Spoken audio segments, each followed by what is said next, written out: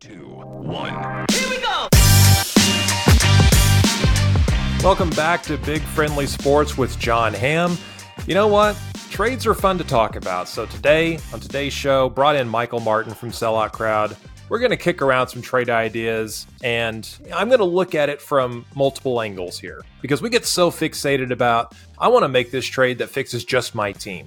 But, two teams have to agree to this, or, maybe multiple if you make it a bigger trade. So we've got a few ideas. We're going to talk them out and just kind of give you a little bit of the logic behind some of these hypothetical trades. So, with that, before we get started, I want to thank our sponsors. Sponsors for the show include MidFirst Bank, the National Cowboy and Western Heritage Museum, Fire Lake Jobs, and your Oklahoma Ford dealers. Drive into your best in Oklahoma Ford dealers today for the best deals on Ford's full lineups of trucks and SUVs. Ford is the best in Oklahoma. So with that, Michael, welcome to the show. How's it going for you today? Very good. Let's make a deal edition of Big Friendly Sports. See what I can do. I tried to curate some trades for you after you requested it, so I'm very excited for this. Yeah. So before we get going, just to kind of set the table a little bit. So trades are fun. I get that. I'm a guy that is part of Sellout Crowd largely because of my understanding of how these rules work and how the trades work in the NBA. So they are fun to talk about. They're fun to think about. When trades happen, there's a dopamine hit that is exhilarating. For a lot of fans, just the speculation is enough to race to the trade machine and put together a trade like you're at a Coca-Cola freestyle machine, trying to see what you can put together. But my views and understanding of the NBA and trades have evolved over the years. So trades are so much more complex than the old who says no concept of things. Just because a trade machine runs hundreds of lines of code and spits out a yes to a trade idea, that doesn't mean it has a chance of happening in real life. And not every trade can be fixed with an extra pick here and there. That's just the reality of things. These are complex business decisions, often involving millions of dollars, tens of millions, maybe even hundreds of millions in some cases. And that's really what they are. They're complex business deals. And oh, by the way, there's the human element here as well. Human beings are involved in these trades, and that's a whole other set of boxes that have to be checked on one side or the other. And the human element means a deal more than what people really understand at times. It's absolutely a factor in all of these trades. So today we're going to go over some of these trades they're either perfectly salary cap legal or they're close enough to it. One where you maybe could hypothetically throw in an extra salary one side or the other and make it work. So these are just examples. These are just ideas. Some of these are kind of pulled from what people are talking about. These are not rumors based on deep reporting. This is not John Hamm saying sources are telling me. It's none of that. We're just having a little bit of fun here to talk about this. So these are thought exercises, and that's about it. So as I ponder these, I'm going to look at, again, both sides of this.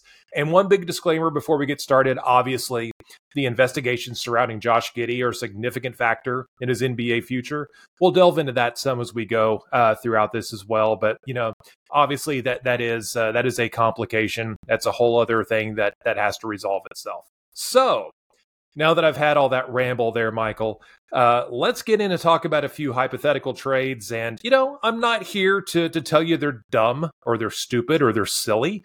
We're just going to talk it out. And maybe someone goes, you know what? I hadn't thought about it that way. So let's see where this takes us. I'm excited. Yeah, you might think that they're dumb, but you won't say it. And that's the most important thing, saving my feelings. Let's get into it. All right. Fire one at me here. First one I have is a little bit more tame. This is a deadline deal. Gordon Hayward and his expiring deal of $31.1 million. I think there's a trade kicker that I asked you about. In exchange, the Hornets would get Davis Bertans and his deal that's $17 million for this year, and then $5 million for 24-25 after it was reconstructed earlier this season. Vasily Micic in his 3-year deal that is $7.7 annually and a team option in 25-26. And then 2 second rounds picks coming from Houston's 2024 and Atlanta in 2025.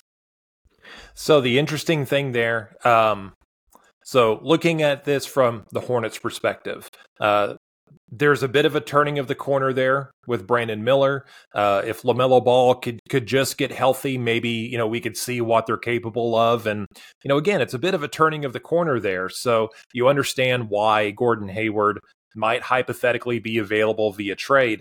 And, something like this, it does make sense a bit for Charlotte. Now, they would be adding money onto their books for next season. And when you talk about a lot of these trades, if they're going from having no money committed next season to, potentially 5 million, 12 million, they're going to want to be compensated for that. So that's something that comes to my mind as well. Maybe the 2 second-round picks is enough. Maybe they're fine with just moving his contract along, moving him along, opening up some more time, and essentially buying a couple of second-round picks would be one way to look at it. And now for OKC, Hayward is pretty interesting as an addition to OKC. The Thunder are off to a really good start, and they've got a number of guys. They can't seem to play all of the guys that they really need to get time for, but injuries happen, cold streaks happen. Potentially, if this team gets into the playoffs in a situation where they could advance, maybe there's an advantage they could find. So I think a move like this, it does make sense for OKC, a short-term deal. Maybe they bring back Hayward at a lower number, for the following season, or maybe beyond that a little bit. But even then, if they just traded just to put him on the roster, make him the latest Caron Butler for this season, Markieff Morris, etc. It's something that is kind of interesting, and I could see the fit there. And again, for Charlotte's side, they would pick up some draft assets, but they would add some money onto the books for next season. Absolutely. I like the deal. Like you mentioned, I didn't exactly consider all the ramifications of them adding some extra money, but they're going to get those 2 seconds, and it clears the way for Brandon Miller to get more games in. And right now with Gordon Hayward, you're kind of in a use it or lose it situation with his salary. And I think that he's a guy who, if they don't trade him, he's going to walk in free agency anyway. So why not get something? And then him with the Thunder, you mentioned it's about people too. I really like the idea of getting a veteran who's played in some big games in this locker room, because the Thunder, as much talent as they have, they don't have anyone with really great experience and deep runs. And just having that guy in the locker room who can talk about certain things, but what it means to be an all-star and other things like that, I think could be very important for the growth of this team. And he's not going to be somebody who upsets the apple cart and makes you flip your roster upside down. I think that he would willingly play a role on this team. I think he'd fit. And, he can handle the basketball well. He can shoot well. And he's at the stage of his career. I believe he's 32 or 33 years old. Where a reduced role at this point may be less of a concern than it would be for some other people that we're probably going to talk about here as we rifle through some of these trade ideas. So, I like it. It's really interesting. And, again, just some food for thought if you're also out there wondering about Gordon Hayward and OKC. Are you ready for the next one, John? Let's do it. Trade 2. It's going to be a tease. It's not the Jazz trade that you're thinking of, but it's Davis Bertans at same contract I mentioned before, $17 million the rest of this season, $5 million for 24-25, a 2024 second-round pick from Houston, and another 2024 second-round pick that either comes from Boston or Memphis. It has some protections.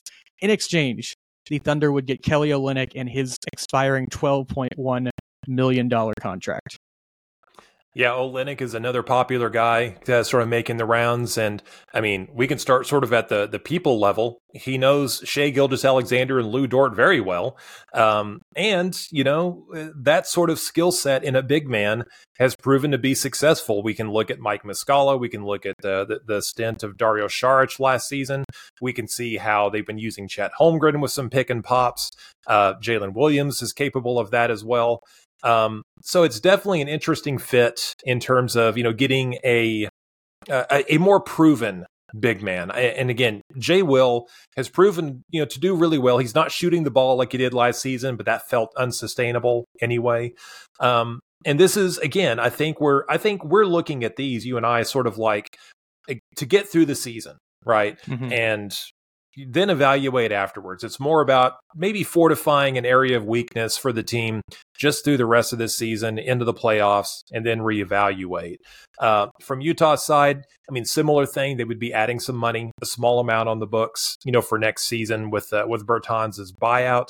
And that's, again, where the draft compensation comes in. So, but otherwise, I'm really curious what direction Utah is going to go in here. They may not do a full, complete teardown, but someone like Olynyk on an expiring contract, similar to Hayward, if you're able to trade him and pick up a couple of things, I mean, I think that's just smart. And, Danny Ainge, who is essentially running the team now, and he's not the general manager, but he's over basketball operations. That's typically the type of move you would expect from him. Yeah, I like this deal. Kelly Olynyk, you mentioned those names of Jalen Williams, Jay Will, Dario Saric, and Mike Muscala. I feel like he's kind of an averaged out version of all three of those guys. Like, he just kind of takes skills from each one of them, where you have more of the shooting from Muscala, you have more of the size from Saric, and some of the passing from Jay Will. So I think that he'd be a nice fit. And this isn't something where it's just replacing Jay Will. I think that you just want to have optionality and extra bodies. Like, you see that throughout the Thunder's roster, except for really at the big position. And you can still go small with Kenrich or Jay Will, but just having another big body as you go through the West, when you have to play teams like Denver and Minnesota and the Lakers and others, it's nice to just have that other option. And like you said, this isn't some flip the team upside down trade. It's more of a shot in the arm of just like, let's see what we can do in this playoff run and evaluate from there. Yeah. Another solid trade. And again, I know that there are some Thunder fans and observers when they think about making a trade, they're usually thinking a lot bigger than this. But when this team has got Shai Gilgeous-Alexander, Chet Holmgren, Jalen Williams, J-Dub, they're in pretty good shape. They're up at the top. So tinkering with some of the rotation, that is something that could prove very beneficial as well. It's not always about going out and bidding, getting the big quality addition, although we are going to talk about those here in a minute. Yeah, like you were saying, a lot of these are just smaller trades that you see, because the reality is, John, you probably remember where you were when the Anthony Davis deal went down and some of the James Harden's deal. They're blockbusters for a reason, because they are big and they don't happen often. But here's another one that I think could just be a nice rotation piece for the Thunder that helps them. That is with the Brooklyn Nets, where they would receive Davis Bertans just getting passed around in his salary, unfortunately. 2 years, that is $17 million left. You know the deal, $5 million, 24-25. A 2024 first-round pick from the Thunder that is a Utah pick, technically, that is top 10 protected, and a 2025 76ers second-round pick. In exchange, the Thunder would obtain Dorian Finney-Smith and his deal that is around $14 million per year with 3 years left, and there is a player option in the last year of that deal. Yeah, now the one thing for Brooklyn's side, they're not really in a big payroll crunch. Mm-hmm. They're in pretty good shape moving forward. Spencer Dinwiddie comes off the books after this season. I'm sure, they would probably like to re-sign Nick Claxton probably for a lot more than he's making right now. Royce O'Neal's contract comes off. And then there's Ben Simmons' deal, he's got $40 million after the season. That's either like one big hunkin' expiring contract to trade, and maybe package some of those picks and go out and bring someone in to pair with Mikal Bridges. That's also a contract you could potentially, waive and stretch, although they may not have a reason to do that. Point being is that, the Nets don't necessarily need to dump salary, because of any apron concerns, luxury tax concerns, something that's going to hinder their roster movement.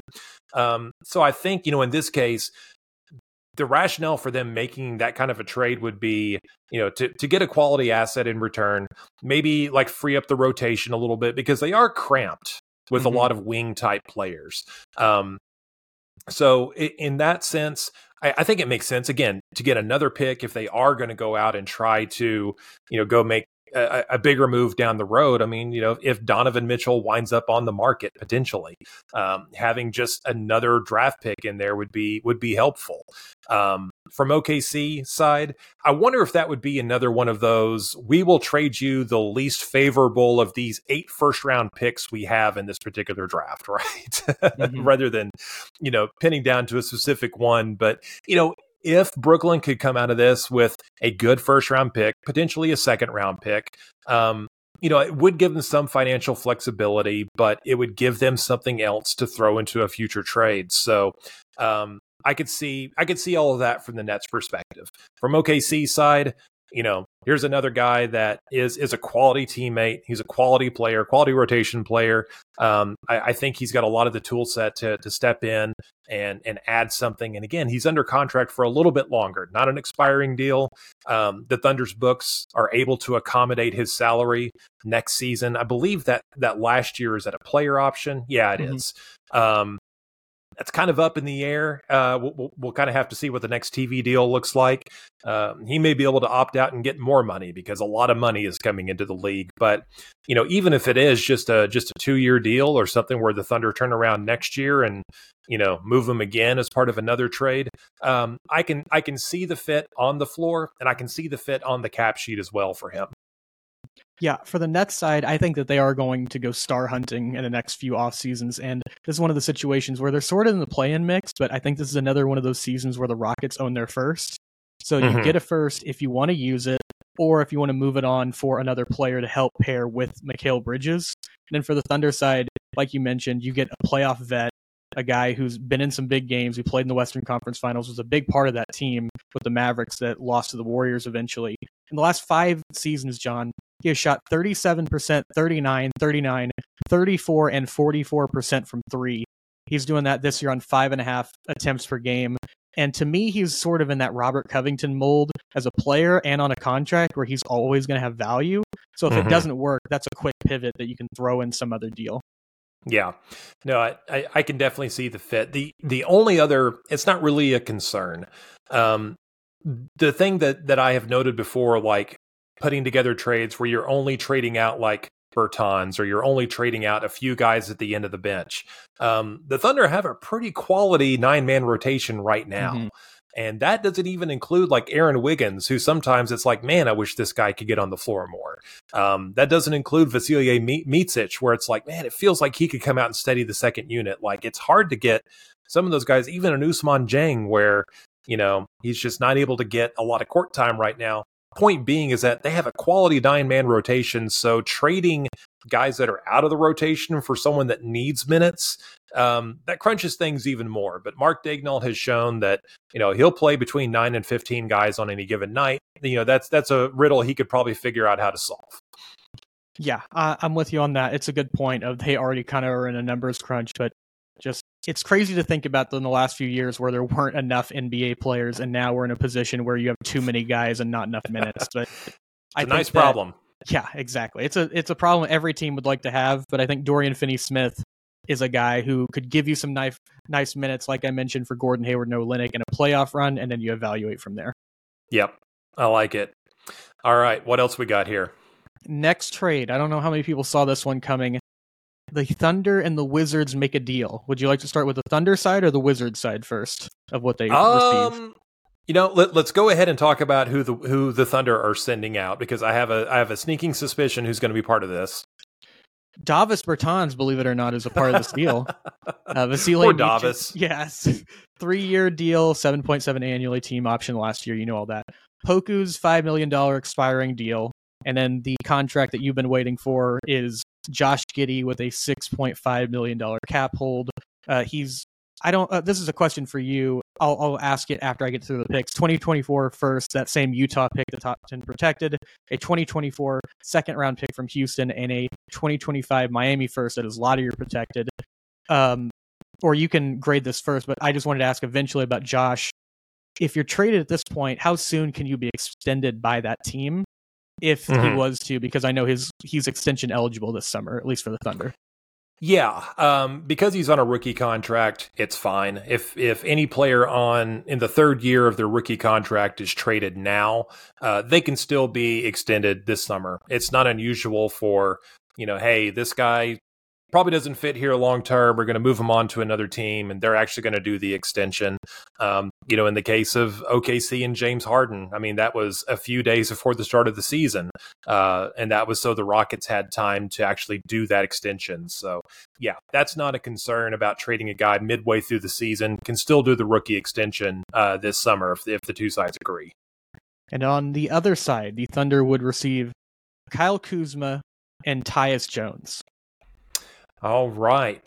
So, from the Wizards' point of view, I think whenever Kuzma was re-signed, a lot of people said, okay, that's just to trade him later. I think probably Kuzma could not get the kind of contract on the open market that he could get by returning to the Wizards. So, hey, just go ahead, re-sign the type of contract that you are worthy of, and we'll find a situation for you later. So that's sort of what I suspect. I don't really know if Kuzma's going to be there throughout the second rebuild of, whatever the Wizards turn into on the other side. I don't really know that Kuzma's going to be a part of that. His contract is good in the sense that it's descending.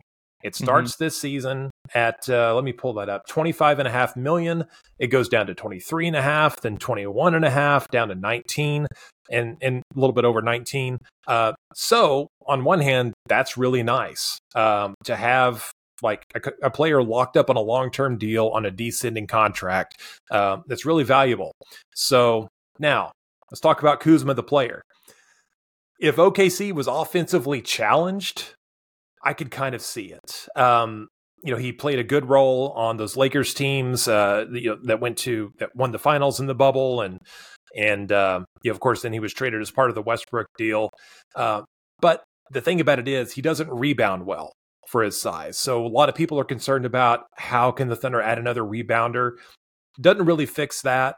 And then the trade-off that the Thunder make is, okay, we're not going to have a big, bulky team. We're not obsessed with getting all the rebounds, but we're going to generate a lot of steals.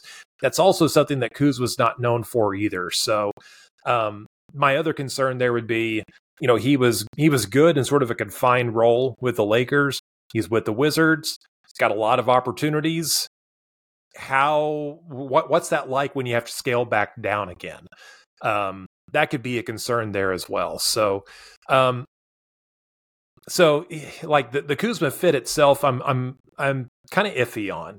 From the Wizards standpoint, again, a guy like Josh Giddey, which let's take aside for a moment, the investigation. We don't know how that's going to turn out.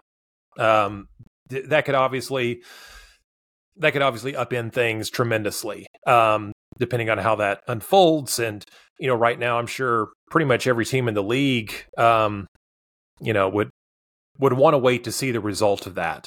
And that's why I mentioned in the opening monologue, like there's obviously a complication there until his situation is, a lot more clear. I don't know that another team is gonna be willing to bring him in to, potentially have to play without him for some period of time. But, let's put that aside for the moment. It's possible that he could benefit from a situation where he's got the ball in his hands again, and he's able to create a whole lot, and he's not, the fourth option on the team. As a player, it might benefit Josh Giddey to get into another situation eventually. So I definitely understand the idea of, moving him somewhere where potentially that could happen for him. And, the other parts of that are basically, I think, expiring deals. Micic is at least sort of a veteran guy, at least from a European standpoint, and he's not a total drain on the books going forward. So, looking at that, my analysis of that would be, I just don't know about the fit with Kyle Kuzma on OKC. If they needed a few more points, that might be the kind of guy that could come off the bench and do some stuff. But those other factors that are important to OKC, he just doesn't really seem to have them. I'll try my best to defend this here. I'll start with the Wizards side. You have the Will Dawkins connection back to Oklahoma City. And Josh, when you look at the Wizards, they are playing the long game with this rebuild. Yeah. And a guy like Josh needs time, and he needs opportunity, and there aren't a lot of great point guard prospects in this draft from what I've heard and the different draft people I've talked to. So maybe this is your buy low on a guy, assuming, casting aside some of the other things that we know that are going on. And then for the Thunder side of things, I like Kuzma a little bit more than you. You mentioned that he's not a good rebounder. That is true. Last year, he did average 8.5 boards. He had like a nice run of double digits. And I think that if you put him in a position sort of like with the Lakers, where it's just like, here are the three things you do, I think that he can be very effective as being sort of a role player. He's not a great steals guy, like you mentioned, but just seeing him on the Lakers, I think that there's something there. But the bigger question is like what you mentioned is, he's already got his ring. He's got his money now. Does he really want to go back to doing that? Or does he want to be this pseudo lower level all-star sort of potential guy who's just putting up sort of empty calorie stats? And then the last thing I'll mention is Tyus Jones, who I thought of more of than just an expiring deal. I think that if you trade Josh, you're going to need a few more extra ball handling reps. And he is the quintessential backup point guard. I think Mark would love him, other than the fact that he's only 6'1". He's not super thundery in that sense. But, John, he has a 7-to-1 assist-to-turnover ratio. He has turned the ball over 20 times in 26 games with 142 assists. For reference, Trae Young in the last week played 5 games, had 28 turnovers. Also, Tyus Jones is a solid three-point shooter at 36% for his career and 39% from three this year on 3.3 attempts. I think that's just another example of that kind of shot in the arm, just playoff run, wipe your hands clean after it's over. And then the Kuzma deal, even if it doesn't work out, it's another flippable salary long-term that I think some team would be interested. I don't think he's somebody like Jordan Poole that has negative trade value. Yeah, thankfully we're not spending a lot of time talking about Jordan Poole to OKC. This one makes a little more sense. Again, some of this is just sort of like my view of Kuzma. And I can definitely understand the things that you bring up as well. So definitely interesting. And yeah, I totally glossed over Tyus Jones in that trade, but everything you mentioned is accurate. I mean, he was key for the Grizzlies whenever John Morant had to miss time, and they traded him in a deal to get Marcus Smart before the season. And frankly, I think they missed him, especially when you see Jacob Gilyard playing so many minutes like we saw the other night. They somehow got a smaller backup point guard than a 6'1" guy. It's unbelievable. But yeah, I think Mark would love him. And the Thunder are a bigger team. Even Kaysen's like 6'3". So having one smaller guy just in your rotation, I don't think would set everything you built on fire. And it's only for one season. Yep. Very interesting. All right. Let's get through our last one here, because this one's going to be fun. The magnum opus. Let's see. The Thunder will trade to the Jazz Josh Giddey and his contract, Davis Bertans and his, Ousmane Dieng and his deal of 3 years left, $4.7 million. The Jazz get their top 10 predicted pick back, so they can tank their hearts out if they want to. They also get a 2024 Clippers pick that is unprotected via the Thunder. And then I also intertwine the Mavericks in here, who throw a lottery protected first in 2025 the Jazz's way, as well as Rashawn Holmes' 2-year deal with $12 million left. He has a player option this summer, which I would assume he's going to pick up probably. The Mavericks would receive Kelly Olynyk and his 12.1 expiring deal, and the Thunder, drumroll please, receive the darling of Thunder Twitter, Lauri Markkanen and Talen Horton-Tucker for salary reasons and just an expiring deal. Yeah, okay. That is interesting. I mean, really the meat of this is putting together a trade for Lauri Markkanen in Oklahoma City. So my thought process on Markkanen, do the Jazz actually want to trade Lauri Markkanen? And what usually happens is a team gets off to a slow start. They've got a really good player, and it's immediately like, well, you need to go poach that player off of that team. We see this time and time again. We've even seen it like the Cavs have a couple of injuries, and it's like, well, time to trade Donovan Mitchell. Like, not necessarily. Markkanen's contract can be renegotiated and extended, meaning they can bump him up from that $17 million figure, and their books are really clear to where they could do that. Matter of fact, Oklahoma City could theoretically do that too if he was traded here. So that's like kind of the contractual stuff that I'm looking at on that. Again, like Utah may want to hang on to him and see if they can get another guy. Reportedly they tried to at least engage in conversations on Damian Lillard and Drew Holiday. And, Markkanen may not be the number 1 or 1A guy on a championship team, but, he is someone that can be good for you, that if you do get someone else or if a Keontae George develops, then you've got something to work with there. And I don't know that Danny Ainge is like obsessed about making Utah's own pick better by, shipping everyone out. And I think he might have a different philosophy than like the Thunder and Sam Presti had. And that's simply because the Celtics had so much luck, like building a team off of the Brooklyn Nets and just letting their picks doing the hard work for them. Now, as far as Markkanen in Oklahoma City, he checks a lot of boxes, especially as a 7-footer that can rebound, stretch the floor, can put the ball on the floor and create some. He's solid enough defensively. And, with Cleveland, he was a small forward, essentially. He played next to two bigs. So he's really versatile in that regard. A little bit of concern, kind of like Kuzma. What happens when you go back to the role you had with Cleveland, where you're not getting as many shot attempts because you've got Chet, you've got Shea and J-Dub, and what does that look like? And then if you do renegotiate and extend, is that a good price for a guy that might be 4th in the pecking order? Even though I understand he's really good, but like Chet is going to continue to evolve and I think demand more touches. So those are some of the concerns I see there.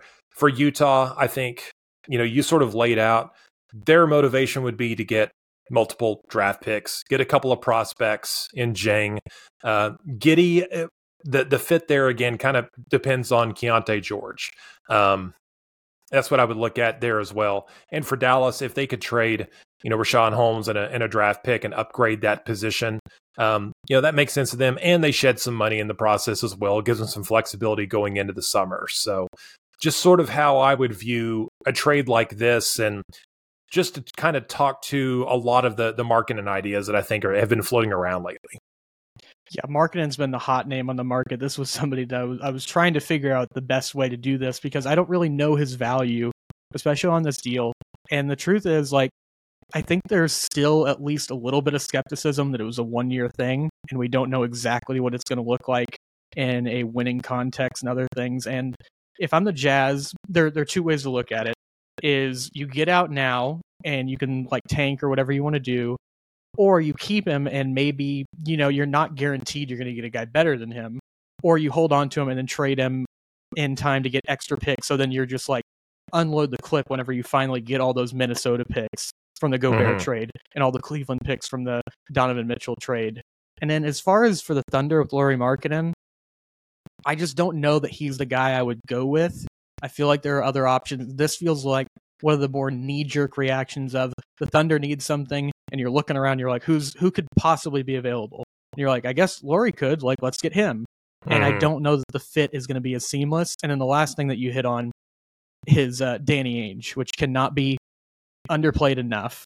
I mean, I don't know if you remember back to Daryl Morey asking Cleveland, they said they wanted Tobias Harris in Cleveland, and he goes, okay, cool, I will take Darius Garland and Evan Mobley in exchange. Do you know who you learned that from? That is Danny Ainge. And if Danny Ainge knows how many assets that Presti has, and Presti's talked about before that just because you have more money, that doesn't mean that people are going to charge you more. Trader Danny is, I think, the exception of a guy who, there's a reason why the Jazz and the Celtics, after they got a lot of those picks and wouldn't move on from the Jaylen Brown draft pick or Tatum to go get Jimmy Butler, Kawhi Leonard, those guys. Danny Ainge is pretty difficult, so you don't see a lot of trades for him other than these rapid ones with Mitchell and Gobert. So I don't know. I think this is just kind of like two bulls hitting heads over and over. I don't know who's going to move, but I just don't see a deal here. I think the Jazz want to play this one out and then go from there. Yeah, and I wouldn't be surprised either. I know Josh Giddey is the popular guy to put into a trade like this. Danny Ainge could say, we're starting the conversation at J-Dub and Case and Wallace and picks. And just so people, I think a lot of people have just sort of assumed that, oh, well, this could get done with Josh Giddey and some picks. I could definitely see Danny Ainge, wanting a lot more than that. And now you have to think would you be willing to really give that up? Even if you take Casey Wallace out of the equation and it's J-Dub, do you really want to make that swap? J-Dub is really, really good. And there's a lot of value in continuity. I know this doesn't get talked about like nearly enough, and especially in today's NBA where it's a carousel sometimes, but if your core guys can stick together for a few years and learn how to play together with each other and play off of each other, I mean, Denver has had some advantage by having that core together over time. So it is tempting sometimes to say that guy might be available. He just made an all-star team last year. Shea is really good. Go do that. But man, it's, the Thunder historically are not very short-sighted like that. I mean, you even saw the Warriors a couple of years ago where they trade James Wiseman to get Gary Payton back because he understands how to play in their system. And this is not about Josh or anybody on the roster, but I feel like there are a lot of fans who look at the trade machine and they go, here's a guy that we don't want, and you should take him.